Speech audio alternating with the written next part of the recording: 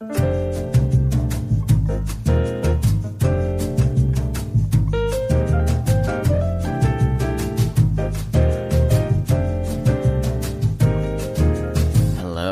and welcome to another episode of the Mark Groves Podcast.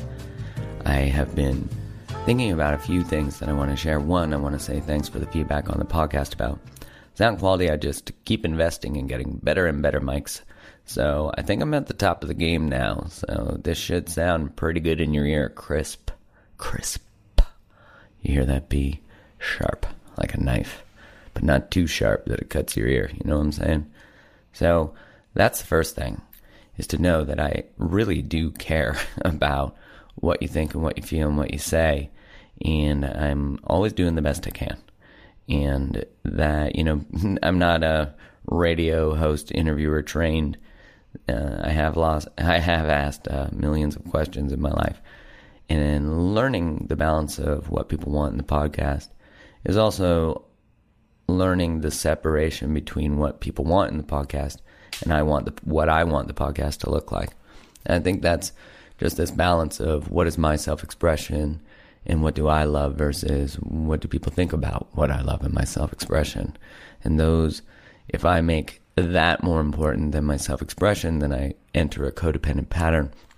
And it's important to care about what people think, but it's important to not make that the abandonment of self-expression and the abandonment of what we would like something to be. And I say this because I think it's really important to recognize when we do that in any area of our lives, when we become or shape ourselves into who we think we need to be in order to minimize the amount of conflict or minimize the amount of possibility of rejection. But this is what happens when we don't share what we truly want in relationship, when we begin dating, or when we don't share our needs when we're in a relationship. So we end up in this space where we're not self-expressing because we're afraid of how it might impact other people, but at the same time we are rejecting ourselves. So just pay attention to every area of your life, just as I do, because healing these spaces of people-pleasing and all that kind of stuff and molding ourselves in order to fit in, these can show up in very subtle ways in work and everything. So that's the first thing I wanted to share is I'm coming in hot on this mic, so it's going to keep happening. And the quality will keep getting better. Also, a couple things that I was thinking about this week. One is, I used to do this. I still do sometimes. I have to catch myself. But what I do is, I think about a mistake I made in my past, and I would think to myself, I can't believe I did that. Like, I know that was a bad decision, and I should have been better. I shouldn't have waited so long to change. And I hear this a lot on my Instagram or my Facebook. People will say, I wish I had found you years ago. I wish I had found you 30 years ago. I wish I had found you 8 months ago before I made this choice or mistake, or I missed a red flag, or whatever it is. Didn't share my needs, didn't learn about relationship. But the truth is that now is the perfect time. I really know from myself personally, I got lots of feedback and lots of advice when I was in the state of dark choices and compensatory strategies, drinking too much, whatever it is. And I know when I was in those states, people can tell you anything they want to tell you. And part of your unconscious might hear them. It might be the beginning of a seed that wakes us up. But till we're ready to listen, we can't hear the teacher. Not consciously, at least.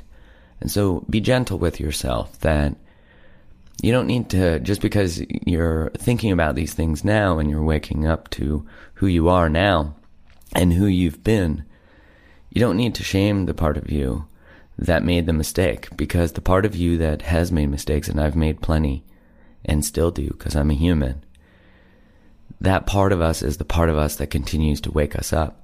So when you look at 20-year-old you who might have done something that wasn't good, or you think of 27-year-old you and you said something you shouldn't have said, or you hurt someone's feelings, or you cheated, or whatever you've done, you have to look back, and if you shame that part of you, then you can't. The irony is, you're like, I can't believe I did that, but really you're separating yourself from that, so I can't believe you did that. But I always think like the 25-year-old version of me, I had that thought with myself, And the 25-year-old version of me was like, fuck you. Like, the only reason you know what you're judging me about is because I made the mistake. So maybe you should thank me. And I had this sort of dialogue within myself, and I laughed because I was like, wow, yeah, the only reason I actually know what I know today, the only reason I have the wisdom is because of the mistake I made. So don't shame the part of you that woke you up, because you need that part. You need that part to be awake, and you can't listen to all the wisdom that's inherent in the experience if you reject and shame that part of yourself, because you won't be open to turning towards and unconditionally accepting them. So they can tell you what you need to do to change your behavior to move forward and never repeat that pattern. So that's the first part I was really thinking about this week. The second part is, not everybody is going to be our teacher, and you're going to find the teachers that you need as you grow and change, which has been true for me. You move from one to the next, and I think that's the beauty of podcasts, right? Because you get to hear so many different ways of being, and just like everybody's not my teacher, I'm not everybody's teacher, and that's the beauty of, and you aren't everybody's teacher, but you are someone's, and that's the beauty of sharing your experience and your story, and what you know to be true is that you can really help anybody. If you've been through anything yourself, you can teach someone how to get through it. You become an expert in that thing. And the other thing is we have to, and you see this a lot, and if you're listening and you have a very rare condition or an autoimmune that was hard to identify and people don't know what's going on with it, or where, it took a long time and you had to become an expert in that area in order to figure out what was going on with yourself, you see that being able to really put something in a box and a diagnosis can be very hard, especially with abstract symptoms and things like that.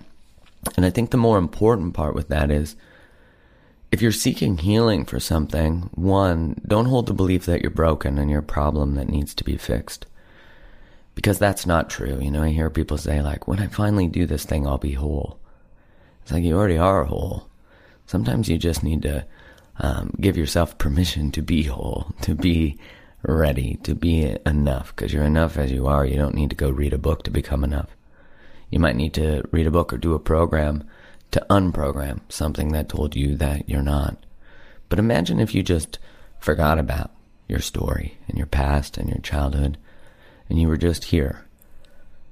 You wouldn't have all these constructs and thoughts about who you are and what it means and all that stuff. You'd just be here. You'd just be enough. You would just exist. It's amazing though, right? Because we feel our past. We look back at our story and you can't touch it. Then I do love that philosophical thought when we start to go down the rabbit hole of, why does it hold us hostage so much? It has already gone by, and some of that pain gets stuck in us, it gets stuck in our bodies. You see that when, we get PTSD to anything, which can literally be just a rejection. Julie Gottman talked about trauma being defined as anything you couldn't prepare for. I love that wide definition because it really allows for you and I to have traumas that are real, that we didn't give ourselves permission for, because we often have sort of a trauma hierarchy. Like, my trauma is bigger than your trauma. My wound's bigger than your wound. But something that happened to you that you code as a 9 to someone else might be a 2. And that's not better or worse. That just is. You have the permission to your pain. You have the permission to your hurt. And keep seeking, keep trying different modalities of how you can move your way out. Sometimes doing somatic things, body work and breath work, things like that, bypass the mind so that we can heal without trying to use the intellect. And you get these crazy releases, if you don't do yoga. Meditation, of course, an incredibly important skill. Maybe you don't do yoga, you often go to a yoga class and people go into pigeon, and it opens the hips. Well, we hold a lot of emotion in our hips, it's crazy, right? That's where the nerves all connect, and then to the part of us that connects us to the ground, which is so fascinating how the body works. So I really want to open you to the thought or the idea and the discussion of, don't just get stuck on one form of healing. really seek, really try different things. And the beautiful thing is, there are so many things that you can learn to do online for free. And the reason I wanted to mention all of this is that this week's guest is a really good friend of mine, Sam Skelly. And you're going to hear about her story on here, but her path to where, what tools she uses. And we talk about breathwork, which I don't really know. I didn't know a lot about breathwork, and we have an experience of doing a bit of it on the podcast. So I'm really excited for you to listen and to experience this. And wherever you're at, as my dad used to say, wherever you're at, you're there. And we're always in the perfect place, and it's always the perfect time to wake up, to be here, to grow, to heal. You didn't need it sooner because you wouldn't have found it, because you weren't ready. It's just like me. And so I'm grateful that you're here. I'm grateful that I'm in your ear, and you're in my heart. So without further ado, here is Sam Skelly.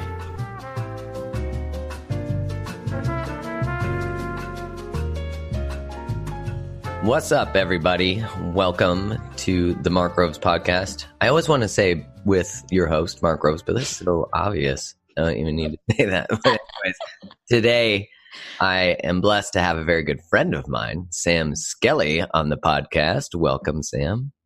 Thank you so much. I'm so stoked to. Do you go by the full Samantha? I introduce myself.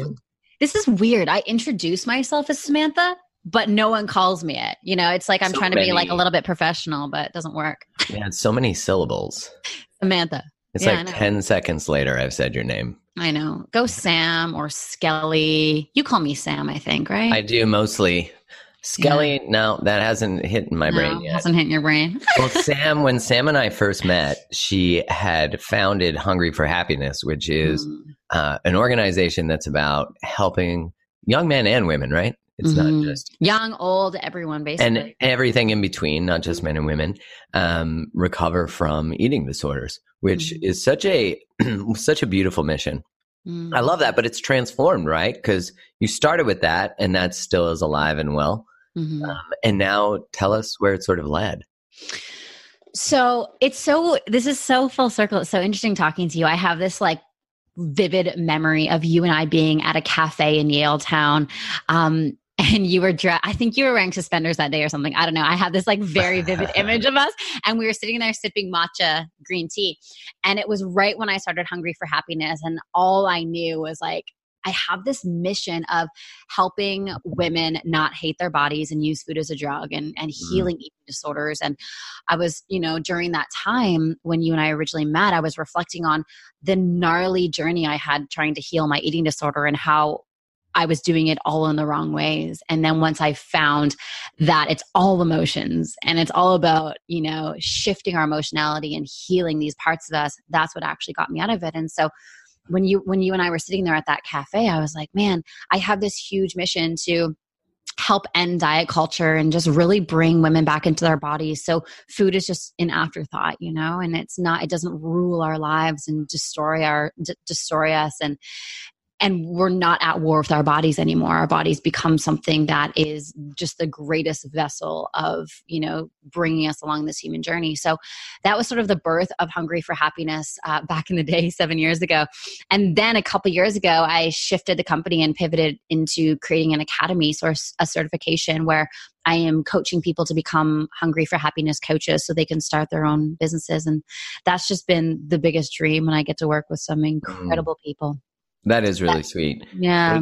It's interesting to me that the idea of creating a anti-diet, sort of culture and an environment where we don't hate our bodies, women especially, but it's for sure relatable, I think, to everybody. I think men, we are just more covert about it. We suffer in silence in it. But what I think is interesting is it's counterculture, to go against the diet industry, because who makes money off you loving your body the way it is, or loving yourself the way you are? I mean, really, ultimately, none of the great marketing schemes. Absolutely. We perpetuate this dependency model, right? Of I need something outside of myself in order to feel whole. And the weight loss industry has capitalized completely on this insecurity, and we even sort of see it sometimes in the coaching industry of like, I need someone so that I feel this. And it's just not the case. And if we can help people unlock the power within themselves rather than feeling empowered by being dependent on someone or something, like that is ultimately how we're going to raise the consciousness of the planet and help wake people up. So, it's sad what's happening, right, in the industry. And I think where people are waking up to how destructive it is and really how much they have fallen a victim to it.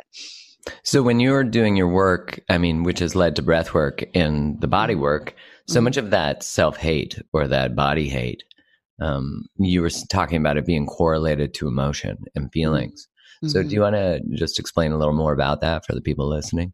Definitely. So when I was going through my eating disorder, I had a super unhealthy relationship with any emotionality or any sensation in my body. At that time, all I could really feel was anxiety, like intense anxiety and numbness. It was difficult for me to feel my intuition. Like people would talk about like, well, what's your intuition? I'm like, I don't think I have one. Like, I don't know what you guys are talking about. I hear that all the time though. Like, how do I trust my gut? Especially when chemistry or their gut or attraction has led them to trauma. Yeah. Yes, exactly. All of us, I think, at some point. Absolutely. Absolutely. And so because those were the two primary things I could ultimately feel in my system, which was just complete numbness, nothingness, and anxiety. Whenever I had anxiety, I would use food as a drug, or I would over-exercise, or I would suppress my emotion through restriction. And I would use food and exercise to get out of my body and be disconnected from my body. Well, ultimately, we need to feel in order to heal. We can't logically think our way out of an emotional issue. We need to be embodied. We need to feel our way through those layers. And that was a concept that I just didn't understand. And even all of the years I was in therapy and eating disorder recovery, it was all very much about controlling the external so that my eating disorder would go away. Well, that just drove my disorder even deeper. And ultimately, what began the journey of transformation in a sustainable and healthy way was the ability to change my relationship to anxiety, change my relationship to pain, allow myself to get into my body and understand that anxiety is data, it's information, it's letting us know that something's out of alignment. And if I can be the observer of my anxiety and not identify with it, then I can actually learn from it. And so it changed the game for me. And even today, when I'm triggered or I have anxiety, because I still do, I'm like, okay, what's going on here? What are the hard conversations that I'm not willing to have right now? Where do I need to clear energy? Maybe it was something that I put in my body. Like, where am I out of alignment? And it just allows me to really observe what's going on and take sort of inventory of my experience and understand this anxiety is here for a reason. It's a portal to healing. And how can I respond to it accordingly rather than suppress it and numb it? Isn't that so much it? Hey, this idea that feeling and anxiety and things like depression and whatever it is, positive emotion and what we code as negative emotion are all just information. Totally. And we haven't been taught that. It's like if you feel sad or you feel overtly sad, permanently sad, idea depression or anxious. I heard not long ago, she's a teenager talking to one of her like aunts or something. I can't remember who the relation was. And she was saying like, oh, I feel anxious. And, she's going away to college, moving away to frickin' Europe or something. And she's like, I feel anxious. And and her, the relation was like, yeah, that's just because it runs in our family. You have a chemical thing that you need. And I was like, no, you actually should be feeling a form of anxiety, which is excitement too. Absolutely. Because I know in studies, when you tell someone who's about to publicly speak to say they're excited rather than anxious, they actually perform much better. So there is a mild line between those two experiences, not to discount also that anxiety comes from this fear of not being able to control the future or creating a future we don't want, that we're actually in momentum to create. Yeah. And so in this, so do you think anxiety is one of the core emotions that or it's maybe the response to a feeling that's been suppressed. Do you find that it's one of the main reasons that people have a dysfunctional relationship with whatever they have a dysfunctional relationship with? It's an element of it, absolutely. I think when we talk about the complexity of why we have eating disorders and why we struggle with food in our bodies, there's so many reasons, right? There's the nature versus nurture conversation. A lot of times what I see is if mothers have a dysfunctional relationship with food in their body, and from a very, very young age, they always talked about dieting. They always talked about how they were fat and overweight and all that kind of stuff. Yeah, then the daughters pick that up, right? And misery loves company. So you'll find that women constantly, even mothers and daughters, right, love to bond because we are so wired for connection. And oftentimes we find that connection through unhealthy things like talking about how fat we are, how this we are, blah, blah, blah, blah, blah. So there's that element as well of like just mirroring what we see. And I know for myself, like I saw my mom on so many different diets. And so when I got to the right age, I was like, oh, interesting. Like, I'm going to try that. And so it was a part of my, like, it was a part of just like what I observed. I'm like, I'm going to try that. So it became a part of my blueprint until I decided that it's not. But when we look at the identities that we hold on to that keep us stuck, it's really important to look at things like that. Like, I'm just an anxious person, right? That was also my identity. That was my mask. That was the thing that I held on to. I'm like, well, I can't do that because I'm just anxious, or this happened because I'm just anxious. And it's like, no, Sam, actually, that's not true. You've decided that, therefore you've manifested it, and it's now a reality. But like, we are the creators of our experience, but we're also the destroyers. I can destroy any belief, any mask, any limiting belief, any doubt that I've been holding on to that isn't completely aligned with where I want to go or what I want to do. So it really begins with the self-awareness piece. But going back to your question around like, is anxiety a huge piece of eating disorders? It's like, absolutely. Because when we feel anxious, it's like, I don't want to feel anxious anymore. I don't want to feel anxious anymore. So I'm going to use food as a drug to numb that feeling. And underneath that anxiety, it's like this fear of, for me, it was like this fear of like, I don't think I'm going to be loved if I'm overweight. I don't think I'm going to be loved if I don't look a certain way. Because growing up, I was praised on my ability to, wow, Sam, you're so athletic. You're so this, you're so talented. Like, look at you on stage dancing. And I'm like, wow, if I lose that, I'm not going to be loved, because that's what I thought was a source of my love. So I held on to that and controlled that for dear life. That's so true. I mean, for me, when I was in grade 5, grade 6, I was chubby. And when I lost weight, not in a healthy way, from the summer of grade 8 and grade 9, I mean, I wasn't high in the social structure, even though, formerly I was probably more athletic. And then I became really athletic when I got thin again. But what was interesting is I was instantly rewarded for fitness. Every girl who didn't pay attention to me or give me the time of day before summer of grade 9, it was like, all of a sudden it's like, oh, Mark, hi. And before it was like, oh, he's a nice friend, and that in a lot of ways created a lot of resentment for me, but did fully create this continued war with my body. This like idea of, I'm thinking back, like, did I have a lot of anxiety about it? Yeah, I think I had a lot of anxiety about constantly chasing this idea, and it still lives in the like, it lives in the conscious more now because I can observe it.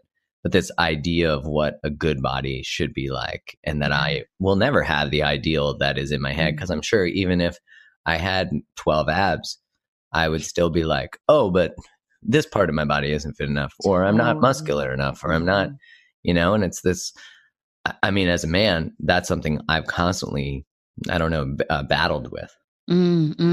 It roots back to just this whole illusion of perfectionism. When I'm perfect, then I will be loved. And an eating disorder is a very masculine driven way of getting love, right? I have to work really, really, really hard at my body.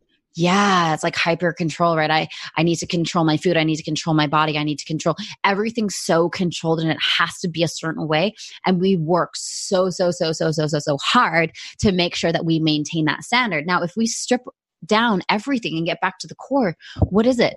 I just want to be loved. That's all it is. It's not about, I just want to be enough. I just want to be loved. So rather than creating unhealthy strategies that give us that fleeting feeling. How can we create sustainable long-term strategies to get to that sensation of love, to get to that frequency of love immediately, rather than hustling for our worth constantly and hustling to feel enough and loved?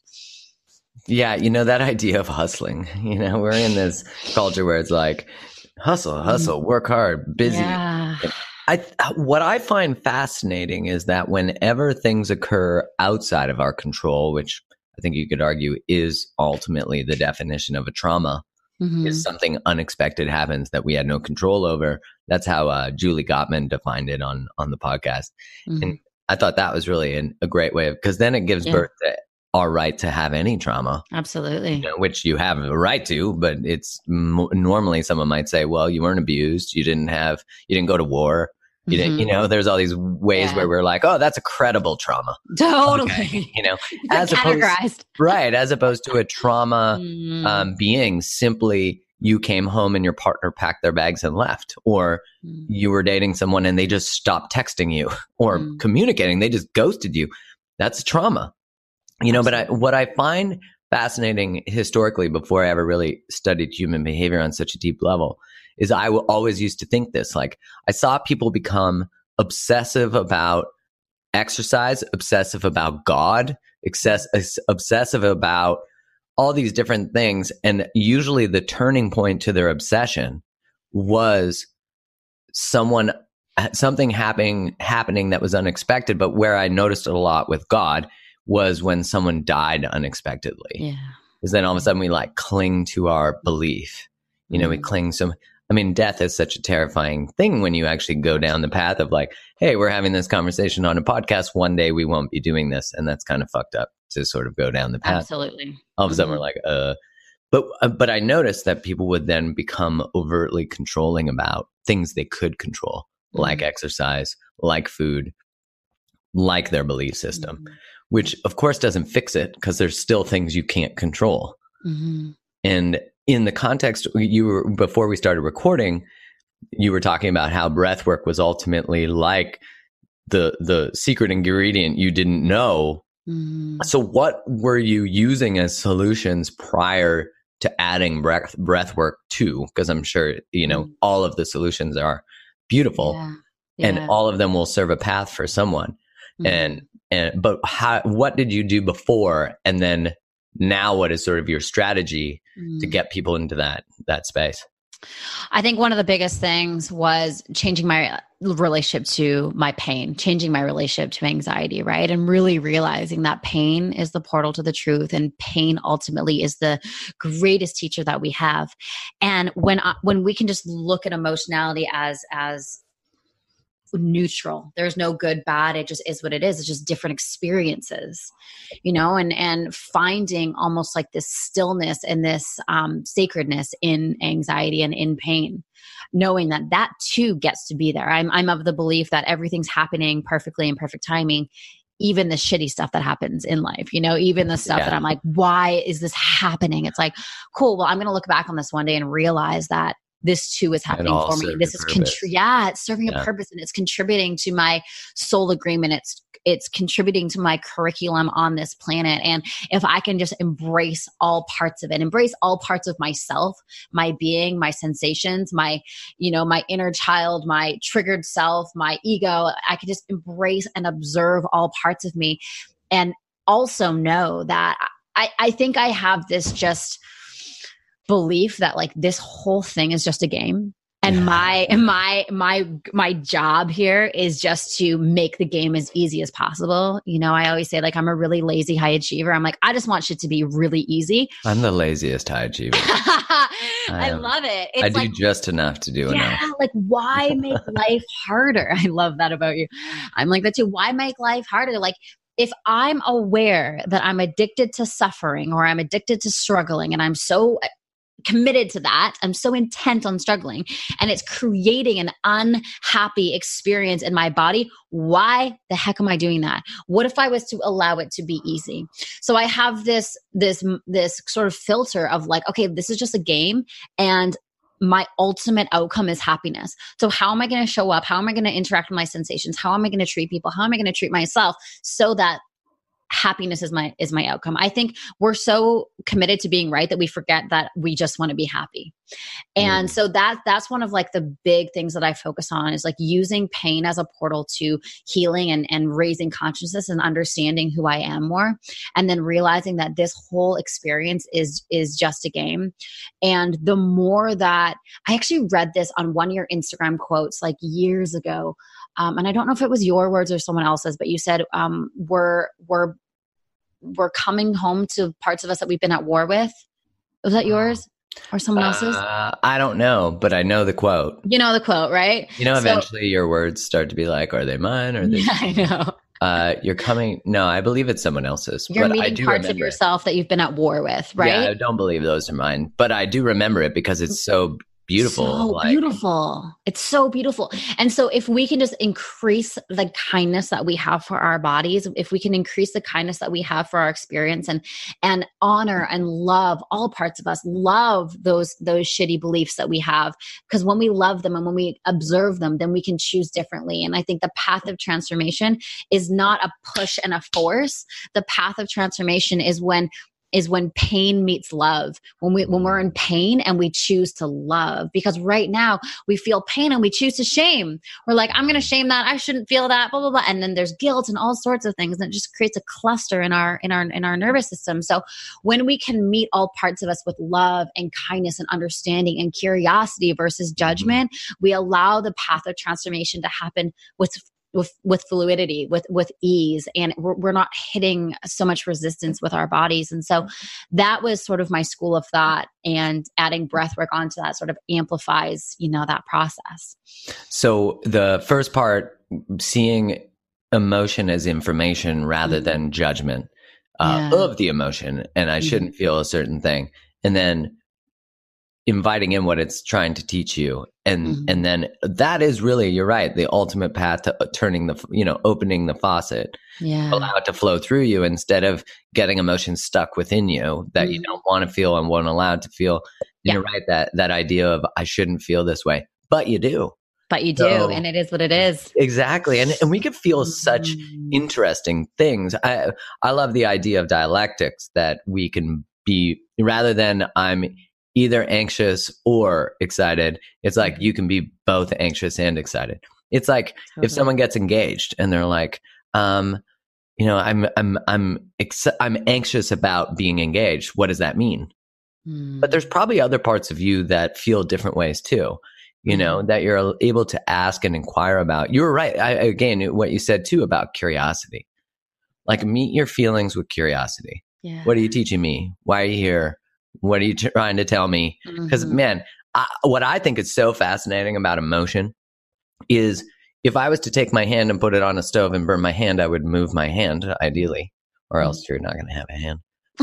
But what we do with emotion is I'm in this situation in my life. I'm depressed. I'm not going to do anything about it. I'm going to say I shouldn't be, because I should be more grateful for all the things I have. I should be more. Maybe you're not actually happy though. Maybe your situation in your life is making you depressed. And instead of listening to that, we have created a culture where it says take a pill, or get plastic surgery, or do a drug, or get on Tinder, or, like whatever it is. And I'm not shaming any of those choices. It's the intent of why we do them. I love that you just said that. The intent of why we do anything. It's like having a glass of wine, for instance. We can have two intents. We can have an intent to numb our emotions, to check out because we're so stressed out and we can't handle life, or we can have it to enhance an experience, to connect deeper with someone. Same thing with food. There's no good food and bad food. It's just what's the intent behind it. Are you using that food to numb your emotions, or are you enhancing a moment, like really savoring that, And so I love that you said that. It's so important to check in, like what's our intention behind consumption? What's our intention behind behavior? What's our intention behind our words, right? Everything is amplified by where it comes from, the birthplace. Pima Chodron, she wrote this. She's written so many good things, but I was reading her book, When Things Fall Apart. I just finished that book. It's so good. Oh my God. Amazing. Yeah. And one of the parts I really loved, I listen to it. I don't read books anymore. I just listen to them. But It makes me complete way more books. And one thing I really loved that she said was what she talked about Maitri, right? Like this idea of becoming best friends with yourself, not self-love, but like actually appreciating and respecting yourself and being best friends with yourself. And I love that. And one of the concepts she talked about, which I'm sure you remember, is that we reach to these things when we have a feeling we're not comfortable feeling. And so one of the practices, I think she said, of Buddhism is this idea of the refrain, refraining from the thing so we can sit in the feeling. Yeah. And I find too, like I have some friends whose son was like going through some stuff. He was only 2 at the time, and they sent him to his room, and the mom said, "I want to go get him." And because I don't want him to feel the way he feels, right? And the dad said to her, both of them are good friends of mine, "Are you getting him for you or for him?" And I was like, "Oh shit!" Wow! And it really like connected these dots where I'm like, we're not comfortable with the other people sitting in feelings that we're not comfortable sitting in. And so we try to save people from that. Where like if I know you do this too, is like if we're working in a group and someone's crying or like emotional, we don't let someone go over there and try to rescue them from it. So many people want to go hug. And it's not to say people shouldn't be respected and loved in their pain, but it's to say, let them feel it. Stop. Because you were saying too, that sometimes we use pain to create connection. Exactly. And so that sometimes can be it. Like I'll go into my sadness or into my depression, into my thing, because I know I get rewarded, which is fucking crazy that us as humans do that we'll get stuck in our pain because it's connective. We just have an intolerance to handle pain, whether it's physical or emotional, right? Like even, a kid's driving his bike and he falls over and mom's like, get it away. Like put a Band-Aid on it, Johnny. It's like, let the guy bleed for a bit, like allow need a transplant, like relax. And we have an inability to witness humans in the most beautiful states, which can be fear and loneliness and crying and everything like that. And I had this interesting moment the other day where I felt I was in a hotel by myself and I was traveling for work, and I was in my hotel room and I'm like, I feel lonely. And then I'm like, I'm going to go to the gym. And then I'm like, no, I'm not. I'm just going to sit here with this sensation of loneliness and feel it and allow it and embrace it and love it and transcend it. And it was so beautiful, just the experience. And what I came to was like, it was just like I was craving myself. I was craving my attention. I was craving like self-soothing, because I was just so busy and so distracted and working and giving myself away to everyone that I just felt like lonely. But it wasn't like I wanted another human or I wanted anything else. I just wanted myself. And so when we can sit long enough in those experiences and in those sensations, we learn what we actually need, which is such a beautiful gift that we can give ourselves. Oh man, isn't it? Like I remember when I first started meditating, I would only do, I think it was 5 minutes, and I would set the timer on my watch. After working out, I'd go in the steam room and I could hardly do 5 minutes. Like I would be like, okay, we're at 3, and I think now that I could sit through 45 pretty easily. I feel like you get to the magic around 40 minutes. Like something happens around 40 minutes where you almost feel like the space between you and your eyes being closed all starts to sort of melt away and become one. Is breathwork then, because I don't really know a lot about breathwork. I have been to a breathwork class, a couple of them, where I did feel like I was on drugs, where I was like, okay. I remember doing Wim Hof. I went to a Wim Hof talk and we all did it in a group with Wim Hof talking. And he's like, get high on your own supply. And I was like, I'm fucking high right now. So can we just talk about what happens in our body and what it is? Because people listening are like, finally, fucking what is breath work? Like we've been talking about all this other stuff. Yeah. So I like to describe breathwork as industrial grade meditation. That's awesome. I find myself oftentimes in meditation, and I love meditation, but I love it only after I do breathwork. And the reason why is because with breathwork, you don't have to fight your mind at all. You go into an altered state of consciousness where you bypass the mind and get directly into your body. And from that place, we can access just deeper states of love, deeper states of peace. And essentially what we're doing is we're using the breath actively and consciously, and we're breathing our breath versus the breath breathing us. And what it's doing is the breath is unlocking emotions in our system and clearing them. So for like a long breath session, you will cry, you will be happy, maybe you'll get angry, maybe your body will shake because the energy just wants to move through your body. And essentially what we're doing is we're clearing any stuck emotions in the system, and we're getting back into balance. We're getting back into our own essence. And from that place, we can think clear. We are more in alignment. We make better decisions. I was telling you when I'm feeling angry and I just want to like shoot my boyfriend a shitty text, I'll just do some breath work and I'll clear that energy. And I'm like, oh, that actually wasn't about him. I was annoyed at myself for whatever, or I took on someone else's energy or whatever it is. And so what breath work gives us the ability to do is to shift emotions without having to think about how to feel different. Because I think that's one of the biggest things in personal development right now is what I've observed over the last 10 years is we're so intent on making it hard that we try and overthink how to feel better. So breathwork gives us direct access to get into the body and shift the emotion at a cellular level, rather than thinking about it up in our head. I always say like when I don't use my brain, I'm so much smarter because my body is just so much more wise. So we can do breath work.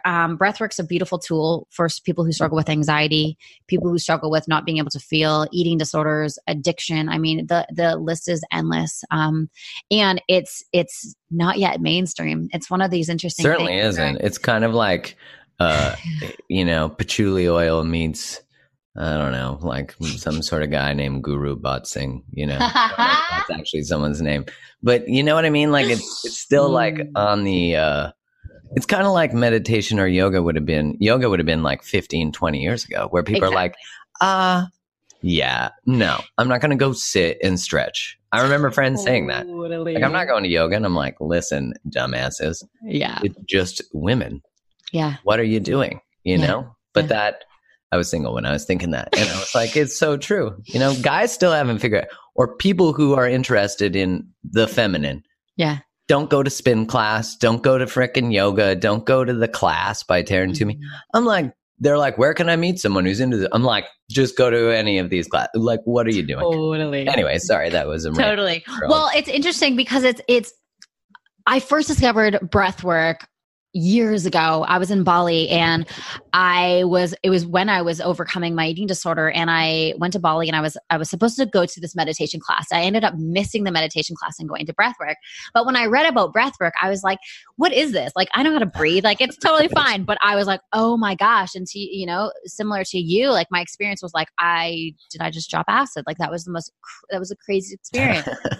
Going back to what I shared about before, a girl who could really only feel numbness and anxiety. I immediately within like an hour session had access to joy and bliss and happiness and contentment and peace and all of these states that I just literally shut myself off from. And so I'm like, this is unbelievable. Cool. And so I began to just use it to heal my body from my eating disorder, and then used it just in my own personal practice over the last 7 years. And a couple of years ago, I was like, no, this needs to be mainstream. Like I'm going to create a company to do this. And what is your company called now? Pause Breathwork. Pause. That's right. Whenever you come up with brand names, I'm always like, that's so fucking good. Hungry for Happiness is so good. Thank you. And Pause Breathwork, which is, before we started recording, I was asking if, is the thing about breath work, especially for treatment of anxiety, but I as you've been speaking, I get that it's about just being able to connect to any feeling.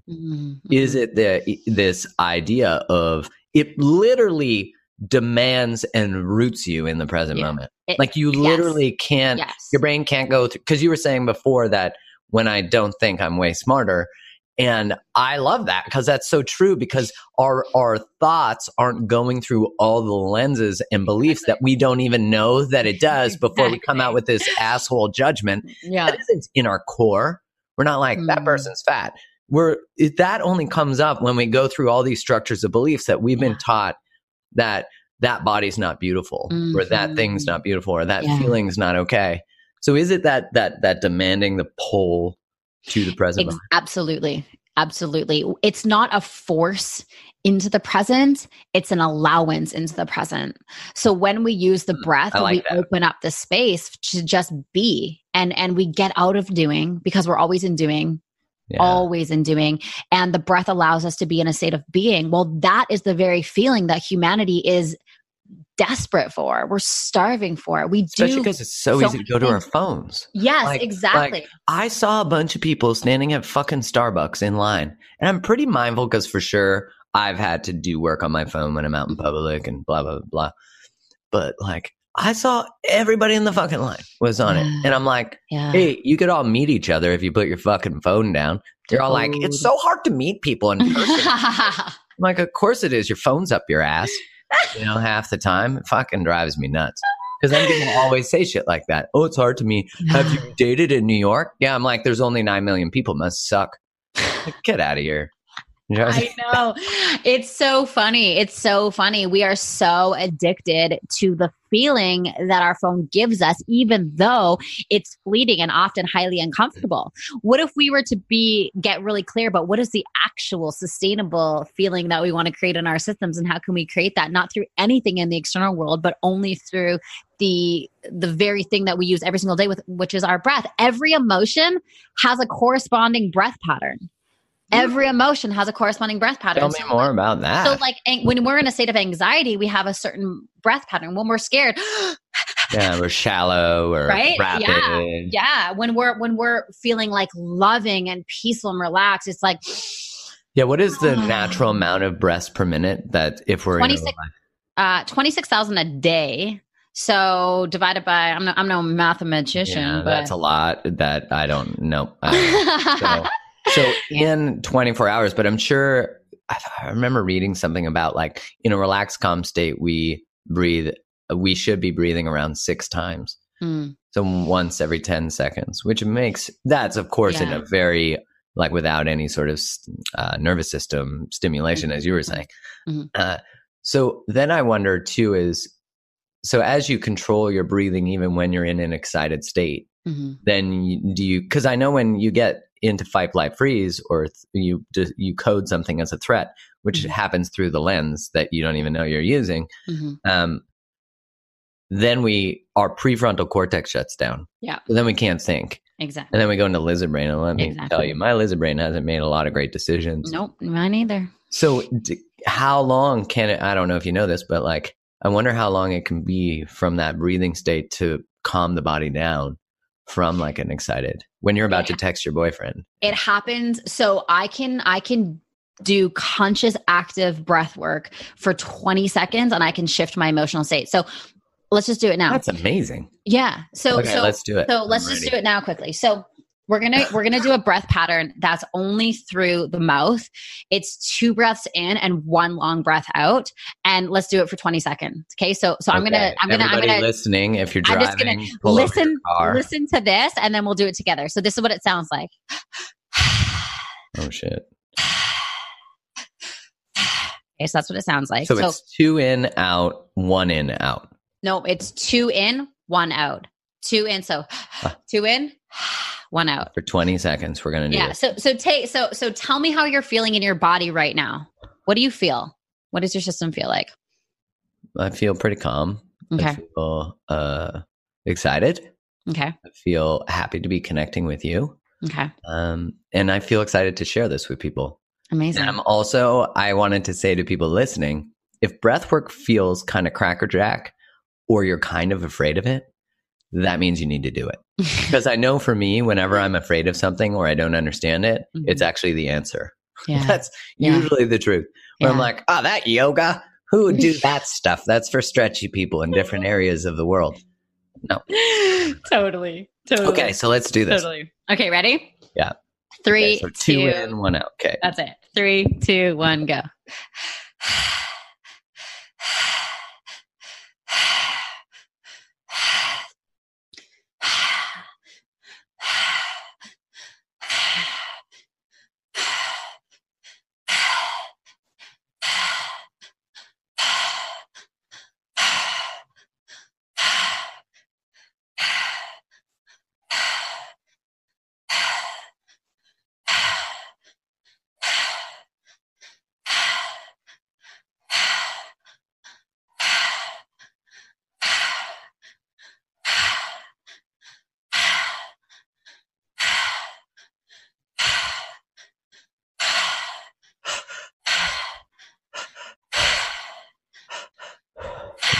Wow.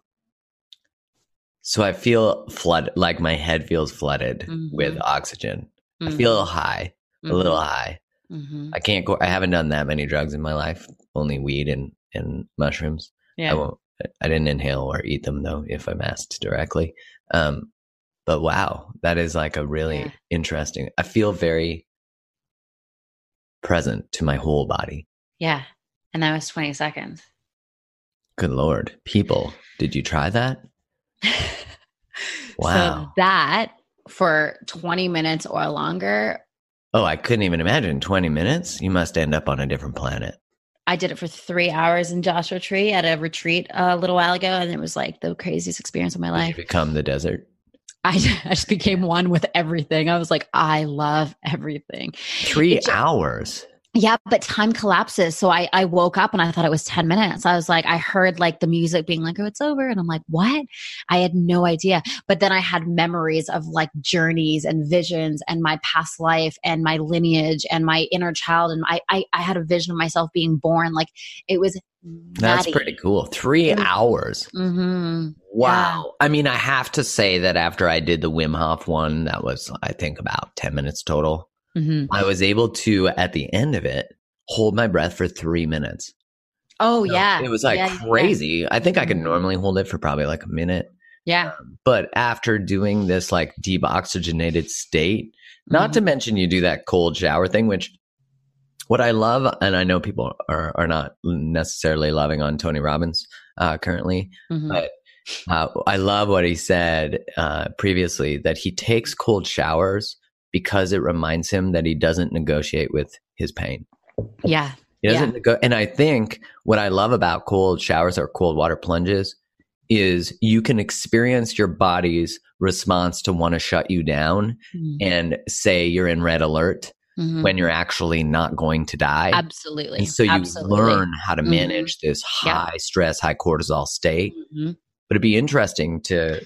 I'm like really curious about breath work, and I'm excited to get a plan from you.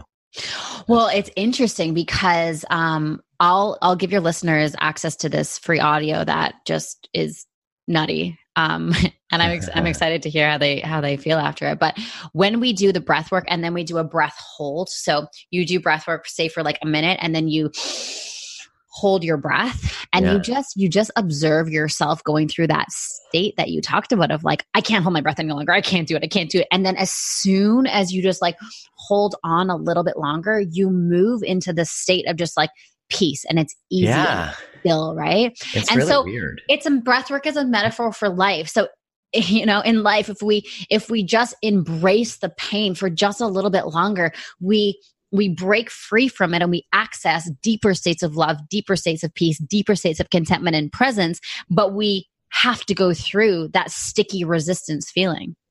I love that. And it is so much truth about just going beyond what you know. Just going beyond, like, talking about that when you did this 3 hour one that you ended up like having your birth experience, going to past lives. Listen, for anyone listening who's like, that shit's crackerjack, I have to tell you, I went to this, I go to this annual conference every year that's called the Psych Networker, and it's all psychotherapists and psychologists and coaches and stuff.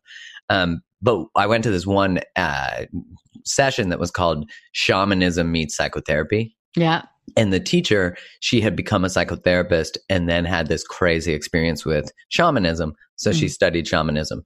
And I loved it because it was sort of the birth of two worlds. Interestingly, it was not the most popular session at the Psychotherapy Networker. And I say this with love, but a lot of people in that very heady world of just psychotherapy or, of human behavior on a very linear evidence-based space often reject these other modalities, which I think is also representative of like Western medicine is fact and research and Eastern medicine is crackerjack, but they're actually becoming much, you need both. And so I did this breathwork ceremony thing, meditation, and it was crazy. I have to tell for the people listening, because I would have never believed this prior to this experience, but it said like, go to the place where you experience your core wound. And I was like, shit, I don't know where that is. That's in a breakup at this age. And right after it said, don't go to where you think it is. And I was like, oh, fuck. So then I waited. Immediately, I saw my mom being taken from me. And I was young. I was a baby. And I texted my dad after because I knew he'd be like, he's pretty accessible if I message him because his iPad is right there usually, or his phone. And so he's so great for replying to stuff. So I sent him a message. I'm like, hey, I had this experience. How long was I in the NICU, in the NICU, as a baby? Because I was a C-section and I was premature. He's like, oh, well, you were born to two very loving parents. He wants to protect me from everything. I love it. But he was like, you were in there for 10 days and we came and grabbed you and we were so excited to have you. And I was like, so I was in there for 10 days. And then what was crazy was for like 2 or 3 months, I had a lot of grief that I couldn't label. I didn't know what it was. I was sad a lot, like not related to anything that was currently in my life, but this grief that I couldn't label. And I asked the psychotherapist shaman who led the session, like, what was that? Why can't I label it? And she was like, because a lot of our pain is pre-verbal. So if you don't have words to describe it because words didn't exist yet in your mind. And I'm like, fuck. And I have to say it was a really crazy experience if I had tried to save it or protect it or not feel it. But I'd literally be standing in a yard and I just have a vivid memory of this. And I was like, I'm so sad. I just don't know why I'm sad. And I just would cry. And it took about 3 months for it to sort of process and move through me. But I'm happy I didn't make any drastic life decisions during that right. time. Right. Where I had to say it to Kai, like, this isn't about us. This is something going on in me. And I just need to know that. Like, I just need your support in holding this. So for anyone listening, I would have never thought even that my birth story was that significant. But I think we forget that you're still a full feeling, open, probably more open human, even while you're in utero. Yeah. Oh, yeah. A lot of a baby's adult behavior is correlated to the couple's behavior in the third trimester. The Gottman's research look at that. That's fascinating. So it shows you like the mother's state, which doesn't mean that a child can't change it. So everything is changeable. But often what happens is the mother's high cortisol state creates a high cortisol environment in the womb. So the baby actually doesn't create as much cortisol, which you would think would be good because it's a stress hormone. But no, it's actually released to bring us back from a stress state. So they can't do that. So they get what researchers call secondary PTSD, like inherit their mom's PTSD. Wow. So yeah, I know, crazy. That's nuts. But yeah, I just want people to like be open to the possibility because you might not know where your pain comes from. And I don't know if you've ever read the book. It's actually right in front of me. It Didn't Start With You by Mark Wolin. No. But he's a psychologist who's I think he's from Calgary, actually. Yeah. Crazy. That's awesome. But the book is called It Didn't Start With You, How Inherited Family Trauma Shapes Who We Are and How to End the Cycle. And it's all about how like even previous generations of trauma can live within your own body. And he talks about cases. It's crazy. So it's cool that you're talking about this thing because I think it is something that challenges our paradigm. Absolutely. And that's scary for a lot of people, right? It's funny that you say that. It's like, I had this image of like, I was holding the pain of my mom's trauma, my grandma's trauma, my great grandma's trauma. And the message that I got through that breathwork session was, it's your responsibility to heal this for the future generations. And I was like, oh, that's it. That's all I have to do. Like, oh shit. Thanks for the U-Haul filled with emotional trauma. Like, thanks mom and dad and whoever, grandma, grandpa. Yeah. I do definitely agree with that because when you look at relational patterns and you follow a family tree, they're easily followable, especially because most relationships historically, if you go back 6-7 generations, especially, but this could be true of 2 generations, people didn't get married for love. Yeah. They got married systemically. So the relational patterns are actually not based on maintaining connection. They're based on not killing each other and just being able to survive. Absolutely. And we're in such a different state now where it's like you don't meet your Maslow's lowest needs with your relationship anymore. Most of us are self-sufficient, or can be. But it's like you actually can reach self-actualization In Maslow's work, that's what that's from. You can reach self-actualization through the triggers that you experience in relationship, because otherwise you don't know what you suck at. That's why relationships are such a gift, because you're like, I'm so upset, even though, you're coding something a 10 out of 10 that should be a 2. We like break up over a fact that they didn't text us. Like, that can't be real, You're done, bro. You're done. But the shit is real. Shit happens all the time. Yeah. Like, I get asked questions all the time. Things like, well, I was texting with them and then they just didn't get back to me in 24 hours. So does this mean I should move on? I'm like, no, it just means that they didn't. I mean, get curious, but you don't have to ditch everything. Now, if you're used to picking shitheads, then we should probably look at that. But that's probably how you say shitheads. Well, it's probably like an inherited, just like the shithead is inherited trauma. Absolutely. Yeah, that's what we're used to. Right. And that's such such beautiful work to say, like, it's not fair that I got all this, like this truckload of shit, but I have to do something about it. Yeah. Because I don't want my kids spending their fucking lives trying to read the right book, trying to do the right thing, trying to find breath work. Yeah. Yeah. Instead, I just want them to live. Absolutely. Bulletproof boundaries, Absolutely. I think there's like an element of emotional responsibility and personal accountability that comes into play when we realize that we, are carrying U-Hauls worth of trauma. We have a choice in that. And it's like, ultimately, do we want to go into the scary places, scary, not really scary, but also can be and liberating AF when we get to the other side of it.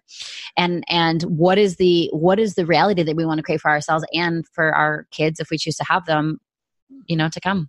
Yeah. And I really think it is about this. Do you want to live in a familiar prison, or do you want to live in an unfamiliar, like, blissful space? Because that's really when you let go of this need to be certain, even if it sucks.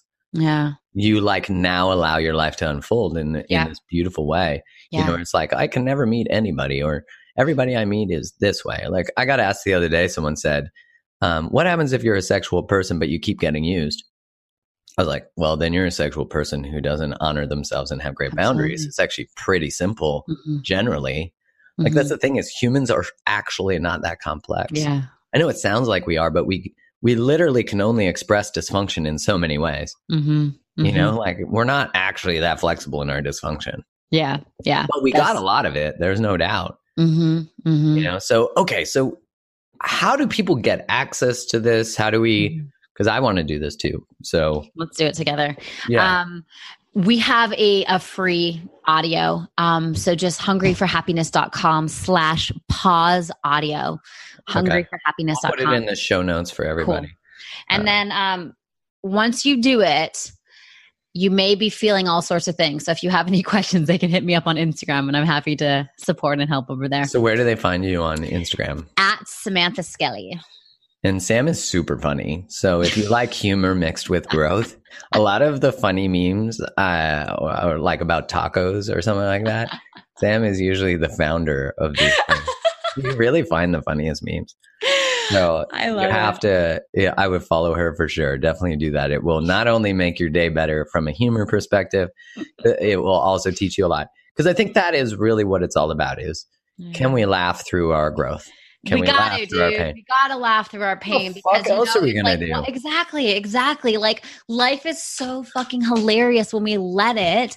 And when we look at our crazy ass patterns, we go, "Oh my gosh, that's so crazy. Humans are fucked." And we grow through it. It's amazing. But when we're like, "Oh, it's so hard. Life is hard," it's like, come on. We gotta laugh. I can't wait to do that breath work for like 20 minutes. When you do it, text me and let me know what you think. It's gnarly. It's next level. Like, people send me messages on Instagram just being like, I had no idea I could possibly feel self-love. I've been searching this whole time. And I'm like, I know. That's what happens when we surrender the mind. To your body. And if we, as you said, those different breath patterns, so we can get locked in a breath pattern based on a trauma from when we're young. Yeah. And that's that you start to oxygenate your whole body. Not only do you breathe, obviously, oxygen into your whole body, but you nurture all the cells in all your extremities. Yeah. It'd be interesting to see, like, have you listened to Paul Stamets talk, the guy who's the expert on mycelium? Yes. mushrooms, Yes. but not Yes. magic mushrooms, only Yes. all mushrooms.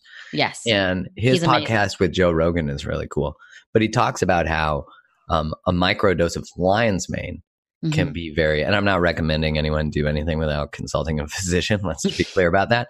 But microdoses of lion's mane, which you can buy, or doses of lion's mane, which you can buy at a grocery store, actually produce neuroplasticity, that you can create new neural pathways with that mycelium.